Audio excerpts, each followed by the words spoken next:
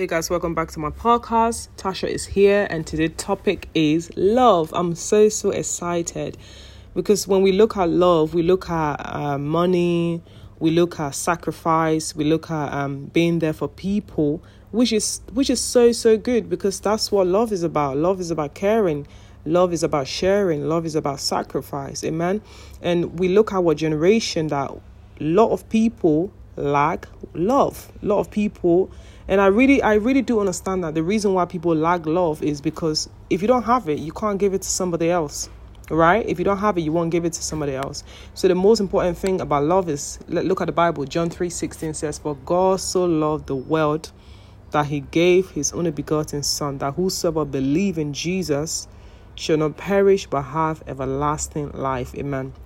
So when we have love, we have God in us because God is love. Amen.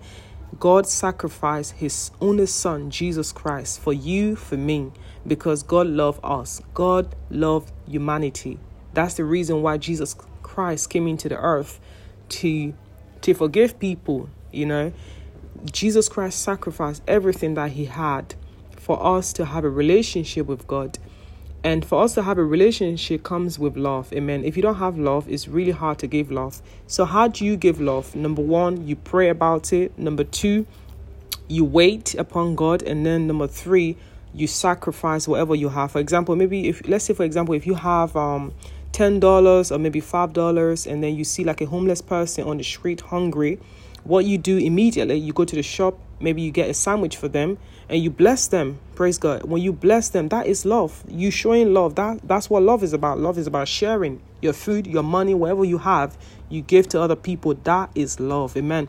Or let's say, for example, you go to the hospital, you see somebody in the hospital bed really ill, you can pray for them. When you pray for them, that is love. Praise God. So whatever, all the little things that you do, giving, sharing, being there for people, these are all love. And the Bible is telling us that when we do those things for people, God will bless us. Amen.